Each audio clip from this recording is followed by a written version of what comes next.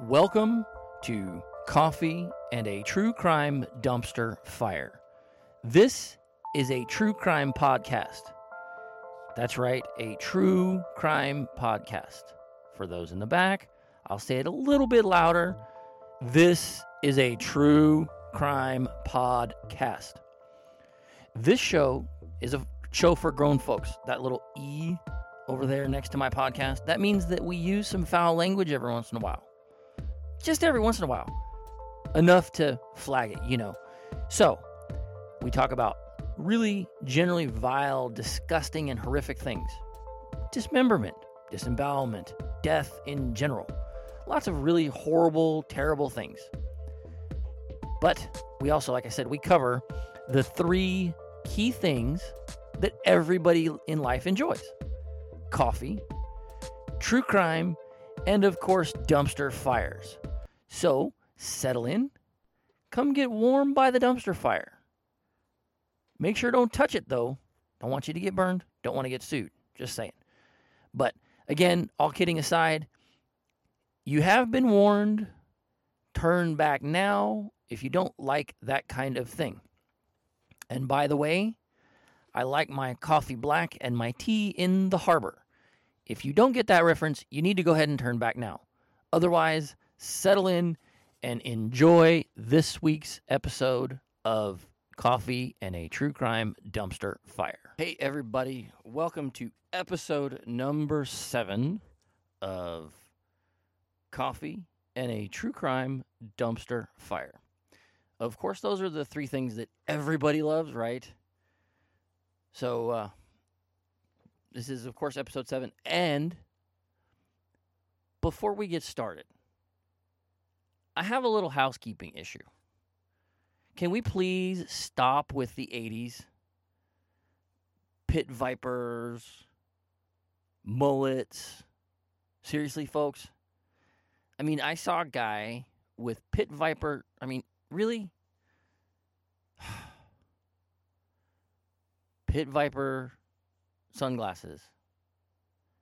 They were stupid looking in the 80s. They're still stupid looking today. Okay. I think I'm okay now. Well, and while we're at it, let's not relive. We'll get ahead of this, right? So let's not relive feathered bangs, tall bangs, Aquanet, parachute pants, Bermuda shorts. Can we not relive any of that anymore, please?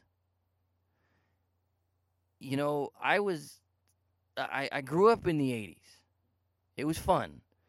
But it was like riding a moped, right? It's fun while you're doing it, but once you're done, you don't want to do it again. That's what this is, okay? There's your PSA. Thank you. Carry on. All right. So the coffee of the week this week is from a local to me roaster, Narrative Coffee. I got their Colombian light roast, and wow, that is like 7 out of 5. Yes, you heard that correctly. That is a 7 out of 5 beans for that. Because, one, it was truly amazing coffee. Oh, it had a little bit of an orange flavor to it, kind of an orange tinge to it, and a kind of a chocolate sort of vibe to it. It was actually really good. But the other thing was that when I ordered it, it asked for shipping, and originally I thought about actually going to they have a shop and everything where you can, kind of like a Starbucks kind of a situation, but But I originally had thought about just going when I saw that, but then I realized, one, they had free shipping for my address. So I was like, well, cool, right? Amazing. They had a little, in the order form, they had a text thing. It said, we'll send you a text when we deliver your coffee. So I left my number. I was like, okay, well, I mean, whatever. And I figured, since it's local and everything is, roasted right here, I figured, okay, a week. I'll get it in a week, maybe 10 days-ish. 3 days after I ordered it, I got a phone call from a guy from Narrative Roasting, or from the Narrative Coffee Company, saying, hey, I'm here to deliver your coffee because I live in a gated community. That's right, I'm spoiled, I know. I live in a gated community. Oh, no. The reality is that my wife and I work very, very hard to be able to do that. So there's a trade-off. Just saying.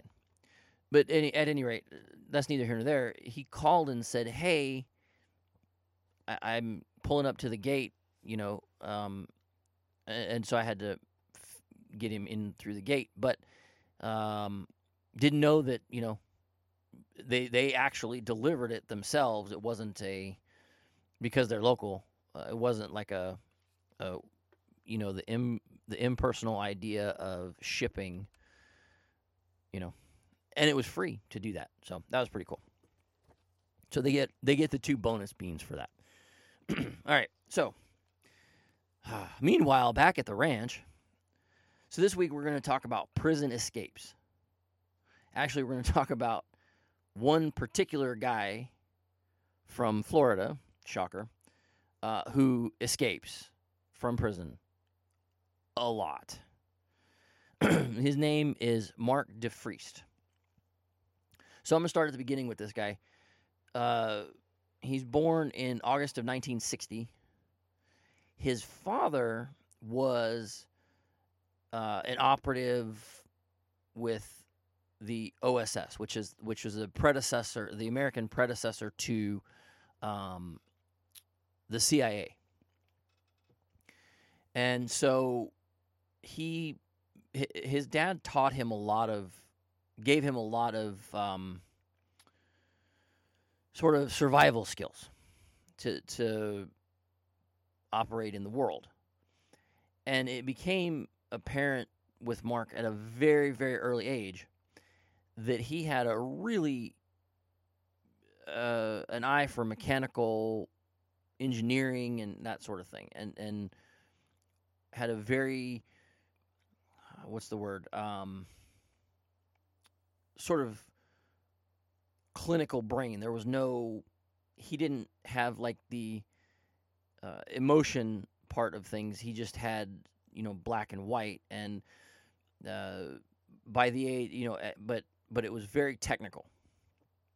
And so around the age of 6 or so, we were finding, or people were finding, that he was disassembling, but more importantly, he was correctly reassembling anything mechanical that he could lay his hands on.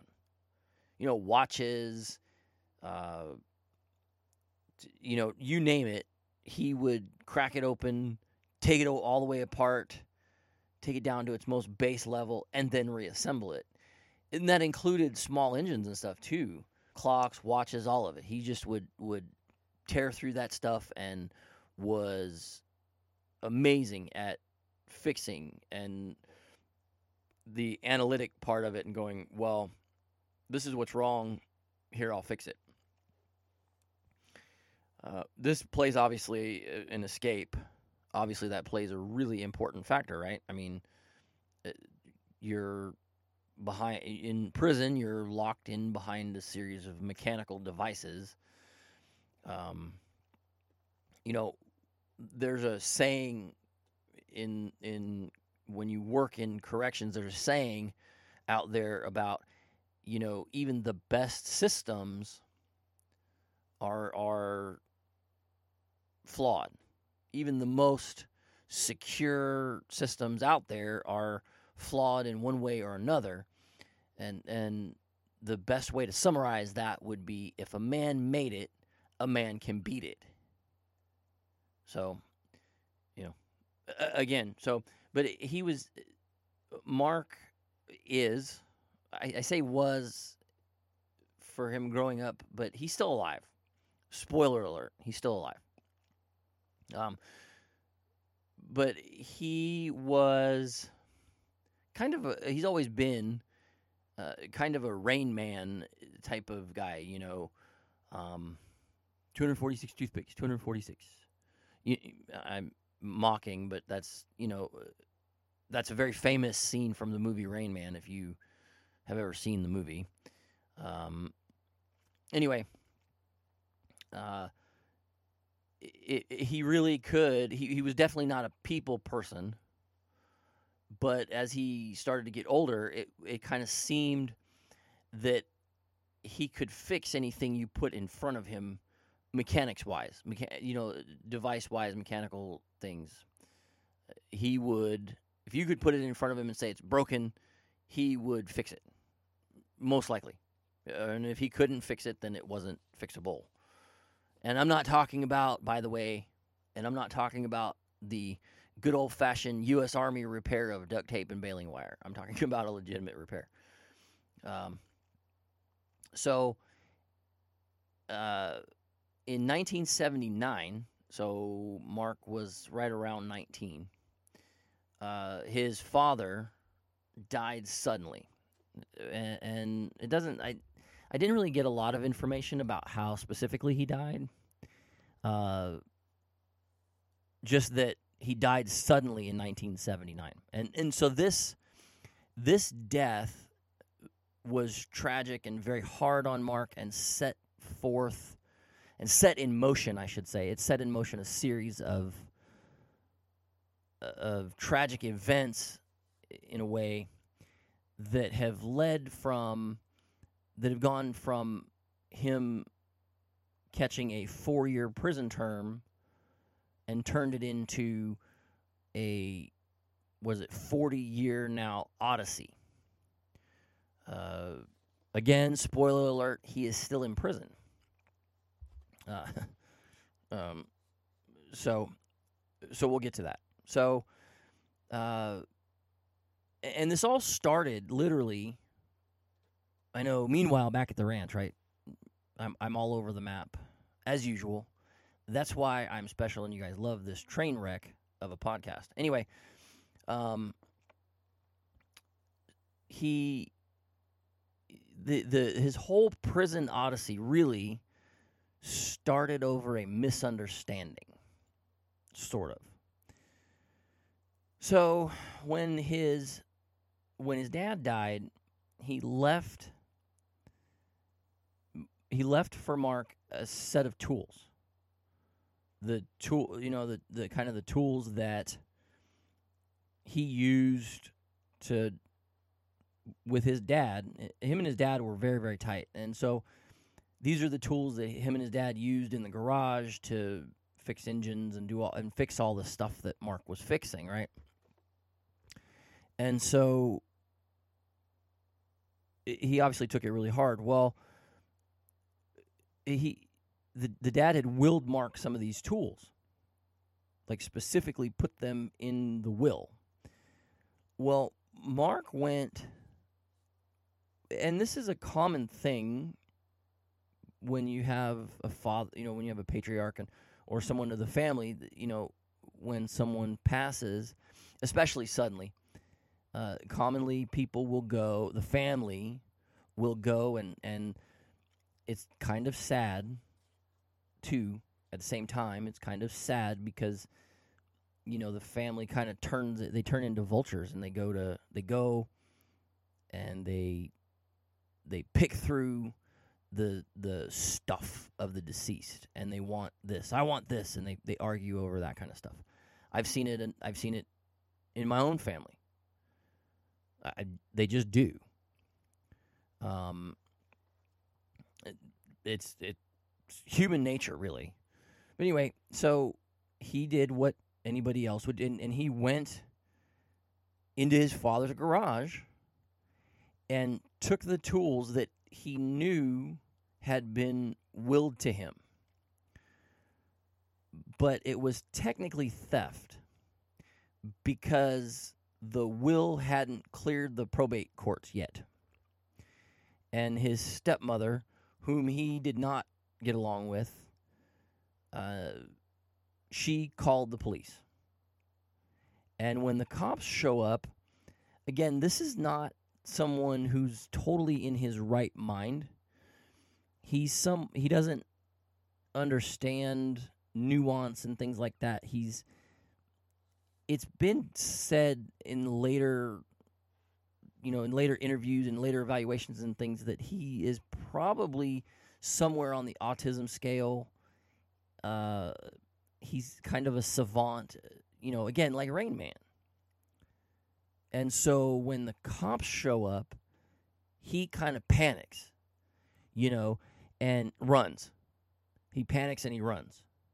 He has a gun with him when he panics and he runs. So they catch him. He never fired a shot. You'll find a common theme here throughout this whole story, that he is the least violent person you'll find. There's no crimes of violence except for one that's technically, I'm making air quotes. That's right, you and the Pit Vipers. Thanks for showing up. Anyway, yeah. Bring them back in here again, I'll smash them. Sorry. Anyway, where was I? Oh, so he didn't really have any violence in his history.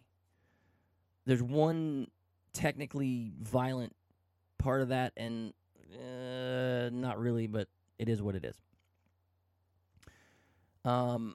But he, like I said, he never he flashed. I don't even think he actually flashed the gun at the cops. I think they found it on him, which technically made it an armed robbery.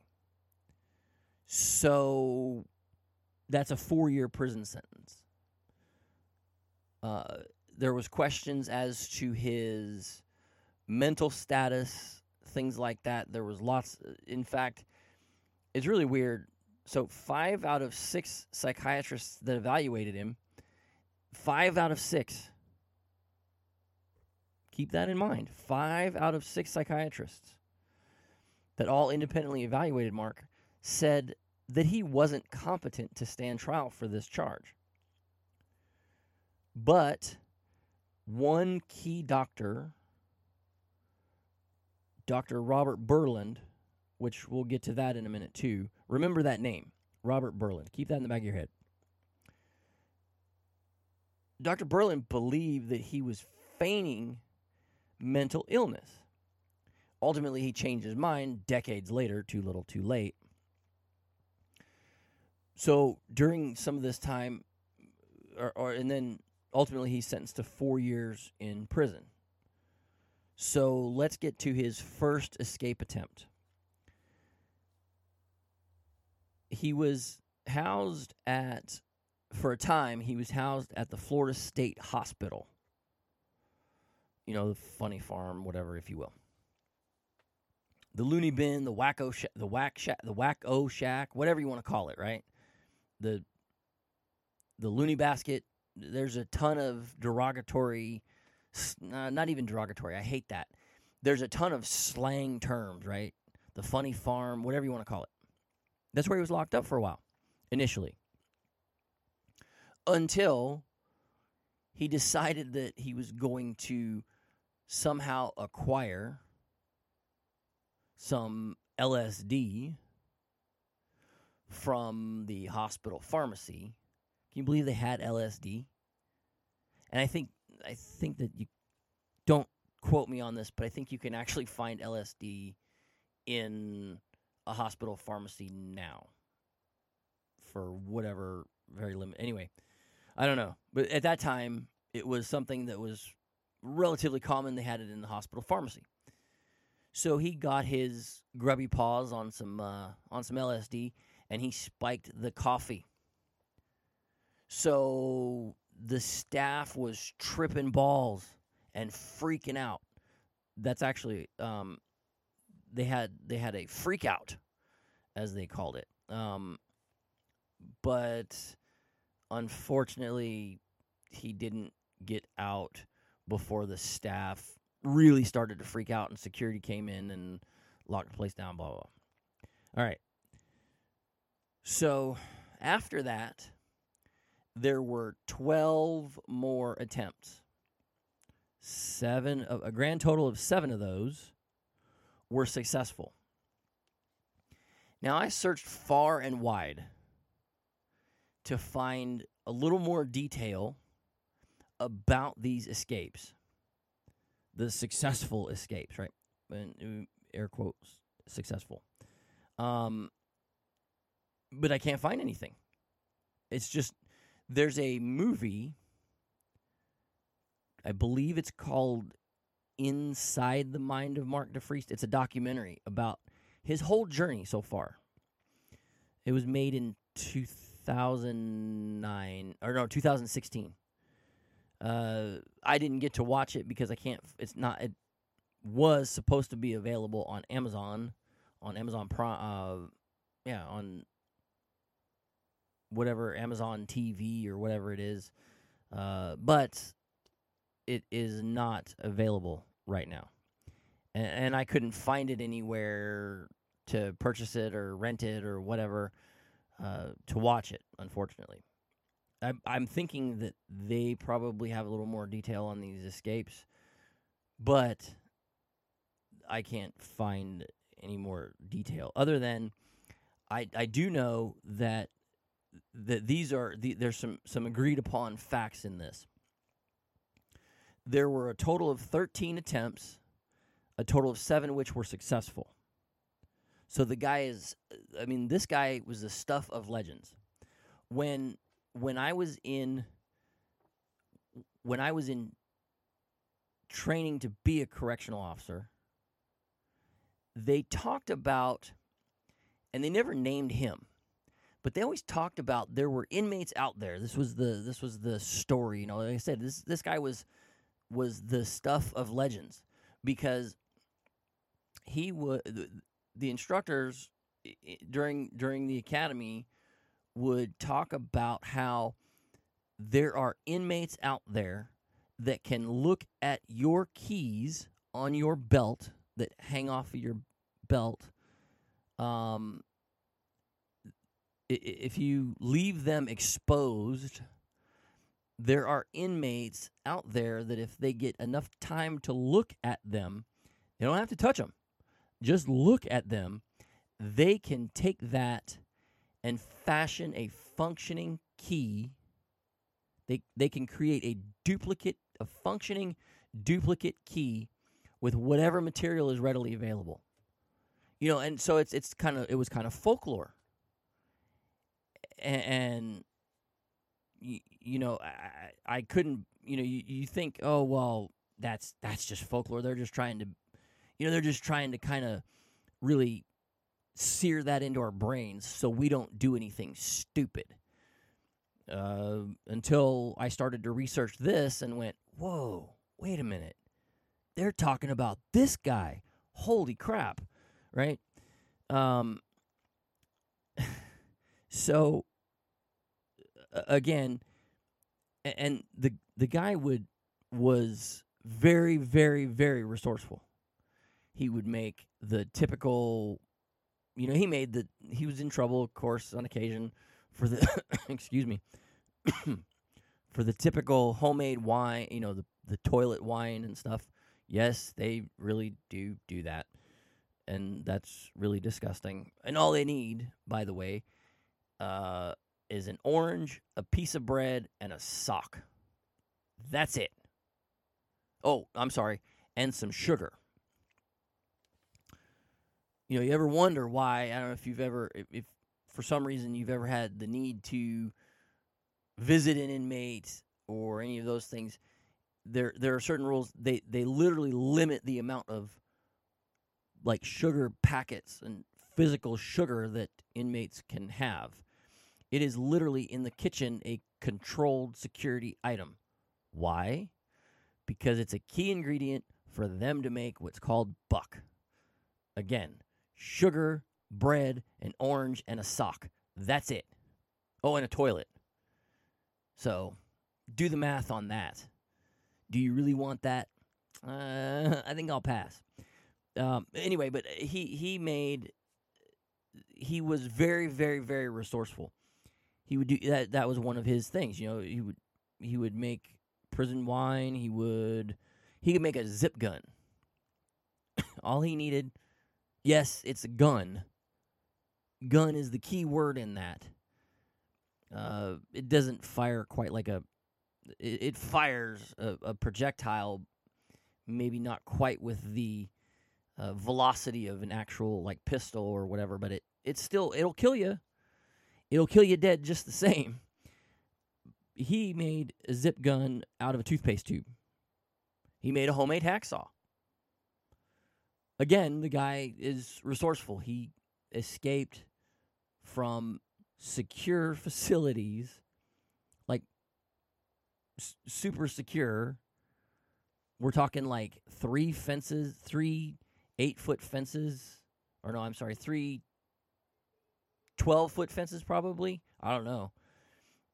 Topped with razor wire. A good 15-foot gap between each of the 3 layers of fence. Again, all razor and concertina wire, all laid down inside of there, between the fences. They're far enough apart that you're not going to go from leapfrog from one top to another. You're going to get cut up getting up over the top of the fence, and then you're going to get shredded in all of the concertina wire between the fences. And that concertina wire is no joke. I'll just tell you that. I know from experience. So when he escapes, this is how we end up again. This is me talking. Just think about the way that I talk and the way that I just sort of ramble on and go on these divergent paths and all this like I am right now. And he's done that and turned his 4 years into, again, 40-plus years. Well, how does he do that? Well, because every time he escapes, you rack up new charges. And at times, depending on the way the judge decides to sentence you when you're convicted of escaping, they tack an extra 5 years onto the end of your sentence. It's a consecutive sentence, not a concurrent sentence. It depends, though. I mean, I guess it kind of depends on... The one thing it depends on, I guess, is your... the length of your current sentence. Because they can't be cruel and unusual, right?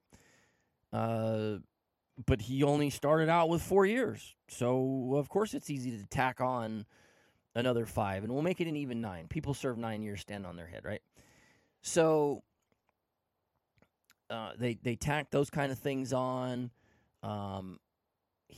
During one of his escape attempts, he pulled a gun on a motorist and stole their car. So there's 2 more charges. Again, you involve a gun, so that's an enhancement. Especially during the 80s and 90s when you had the tough on crime stuff, the whatever crime bills and all that stuff. Thank you, Kamala Harris. Oh, did I say that out loud? Anyway, but so you end up adding all of these, just tacking on more and more and more. And then you end up with, 7 escapes, ends up with 40 years worth of prison time. Well, a lot of prison time. They keep tacking them on and that kind of thing. And eventually he ended up with so if you go, sorry, I bumped my mic. If you go on to pretty much any Department of Corrections website and you look up a particular inmate, you'll see, and it'll give you this is the public side. There's a lot more information on the inside of that.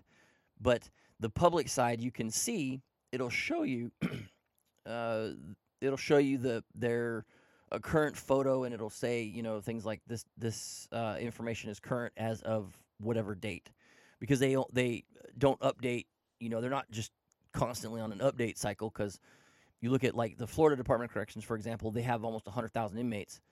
So they're on a constant update cycle, but it takes a little while to get through 100,000 people to update all their information. So, so it'll say it's current as of whatever date, and you'll see their name, their current photo, because they have to take a new photo every 5 or 6 years or whatever it is. They have a current photo, their date of birth, what their, like their race, whatever, their current facility, and their projected release date. Now, their projected release date includes things like gain time and things like that, good behavior. If you behave, for every 3 days that you actually behave and don't act like a shithead, we'll knock another day off your sentence. So, I think they can accrue like 8 days a month that knocks off of their sentence is how that works. I think something like that. I don't work in that field any longer. I've been out for a little while, but that's what I recall. I think it's like 8 days a month. So again, all those charges, you get things like prohibited possessor of a firearm, because again, he stole a car with a gun, and he's already a felon, so he can't have a gun, and it's armed robbery and all. Anyway, so ultimately, though, that release date, after they took away all of his gain time, right? That's one of the things that they do right away when you escape. You lose all of that good behavior time. They tack it all right back in, and they tack on, whatever charges, etc. Now, when you escape in the state of Florida, if you escape from a Florida correctional facility, odds are very, very high you'll go to one of 3 prisons in various locations around the state. But odds are pretty good that you will be going to Florida State Prison, home of Florida's death row, and also home of what's known as the Maximum Management Unit. The Maximum Management Unit only houses the absolute worst of the worst, and there's not very many. There's not a lot of room. It's kind of a top 10, kind of a thing. But the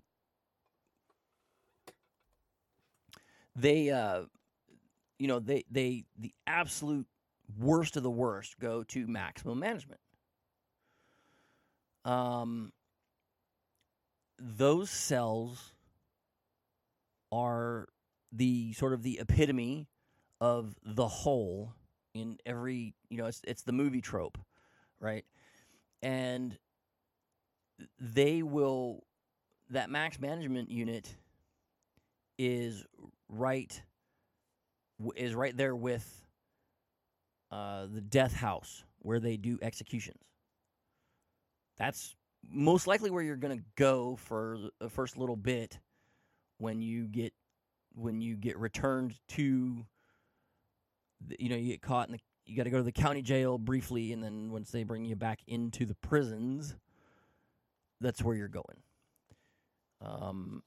If you left anything behind, they packed it up and already sent it to Florida State Prison ahead of you, because you're coming back one way or another.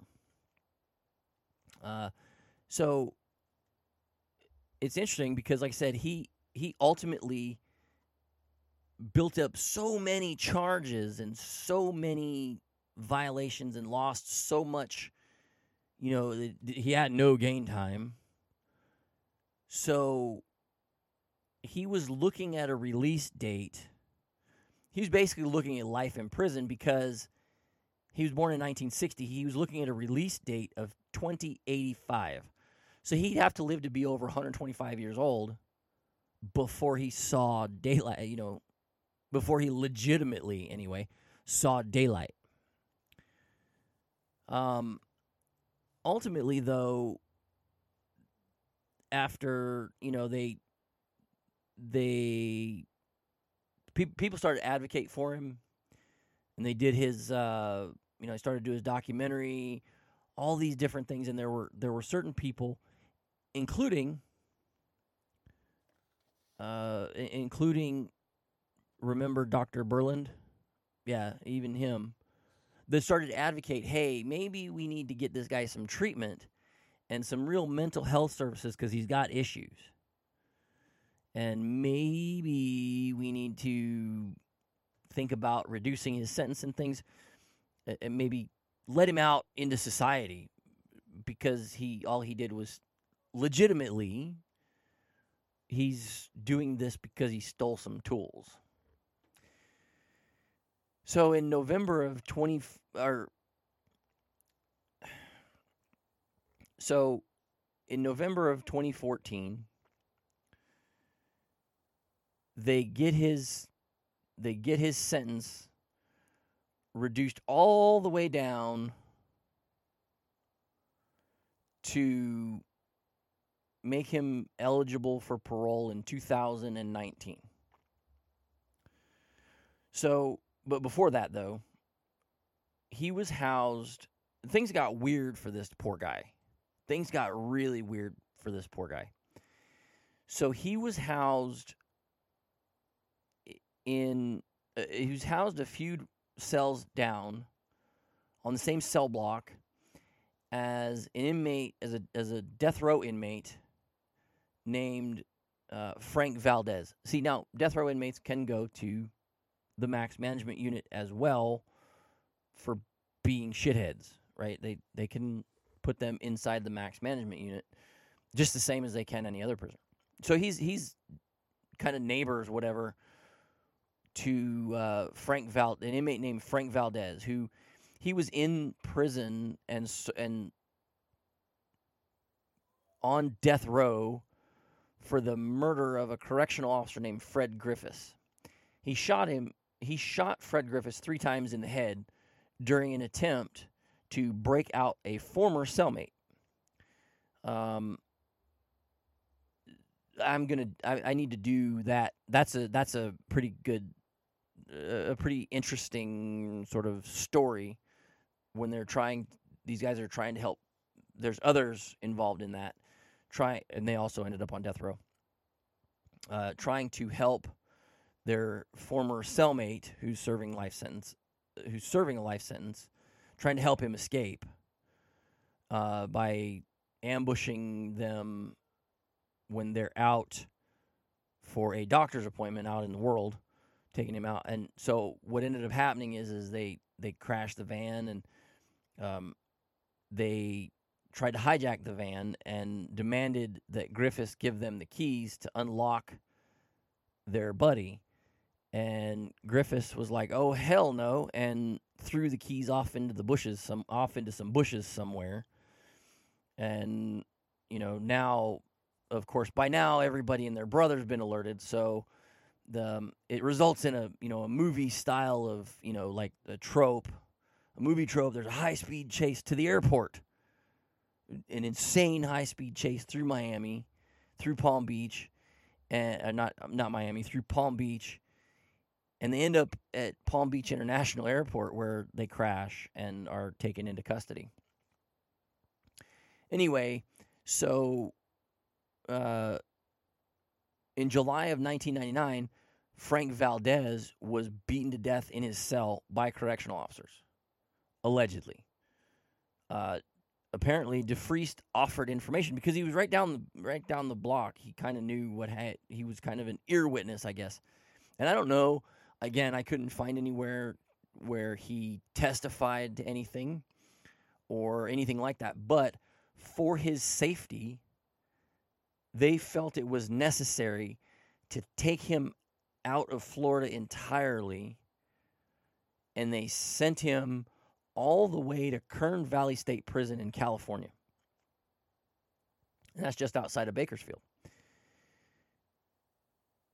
So they reduce his sentence, and after all the extra time is all figured out and everything, they parole this guy on February 5th, 2019.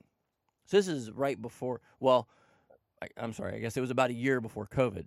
And the problem is that this guy was, parole was short-lived for this dude.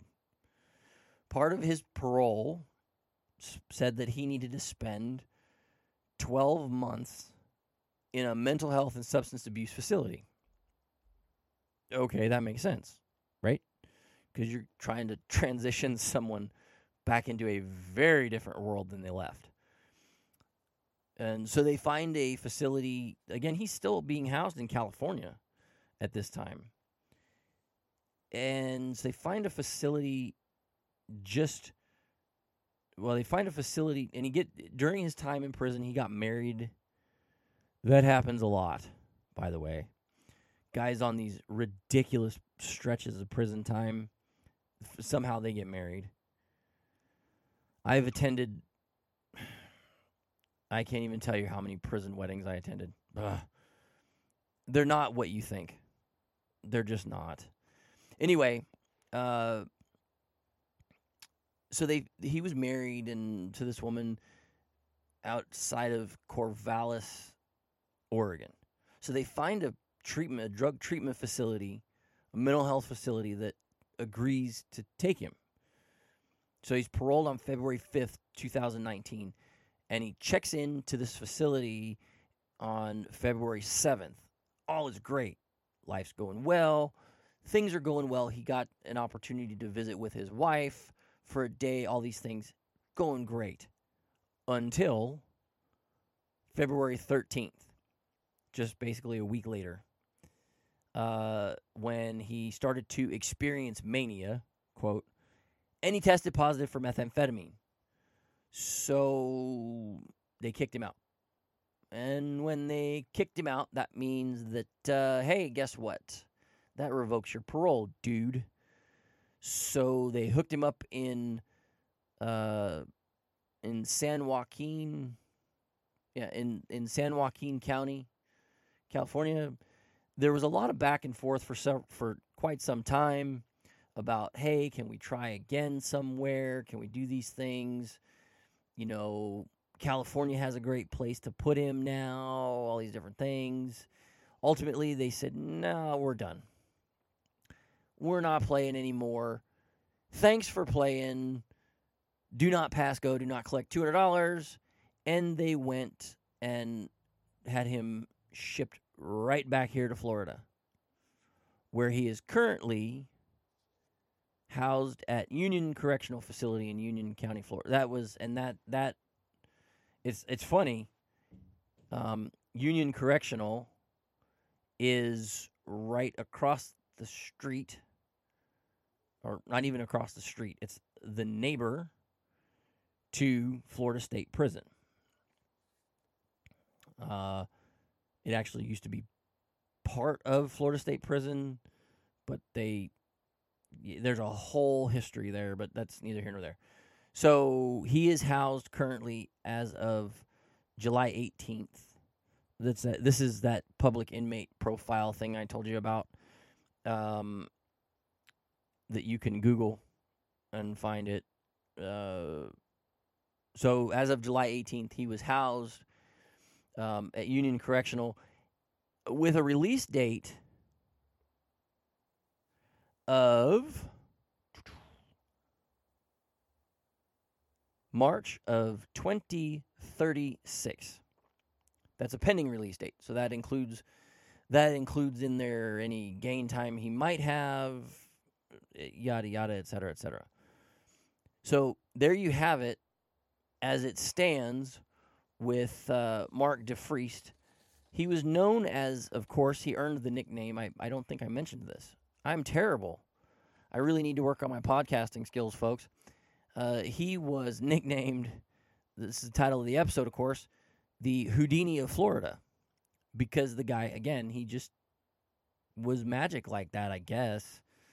But let me know what you think. You can follow me on social media, you know where. What else? Oh, I also want to give a shout out to the Truth About Aviation podcast.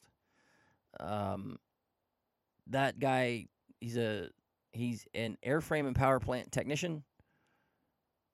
For those who have nothing to do with aviation, an airframe and power plant technician is the guy who fixes the airplanes and makes sure that they're in flying condition before you take off. Because you don't want to be in the air and find out that that's not flying, or it's not supposed to be able to, whatever.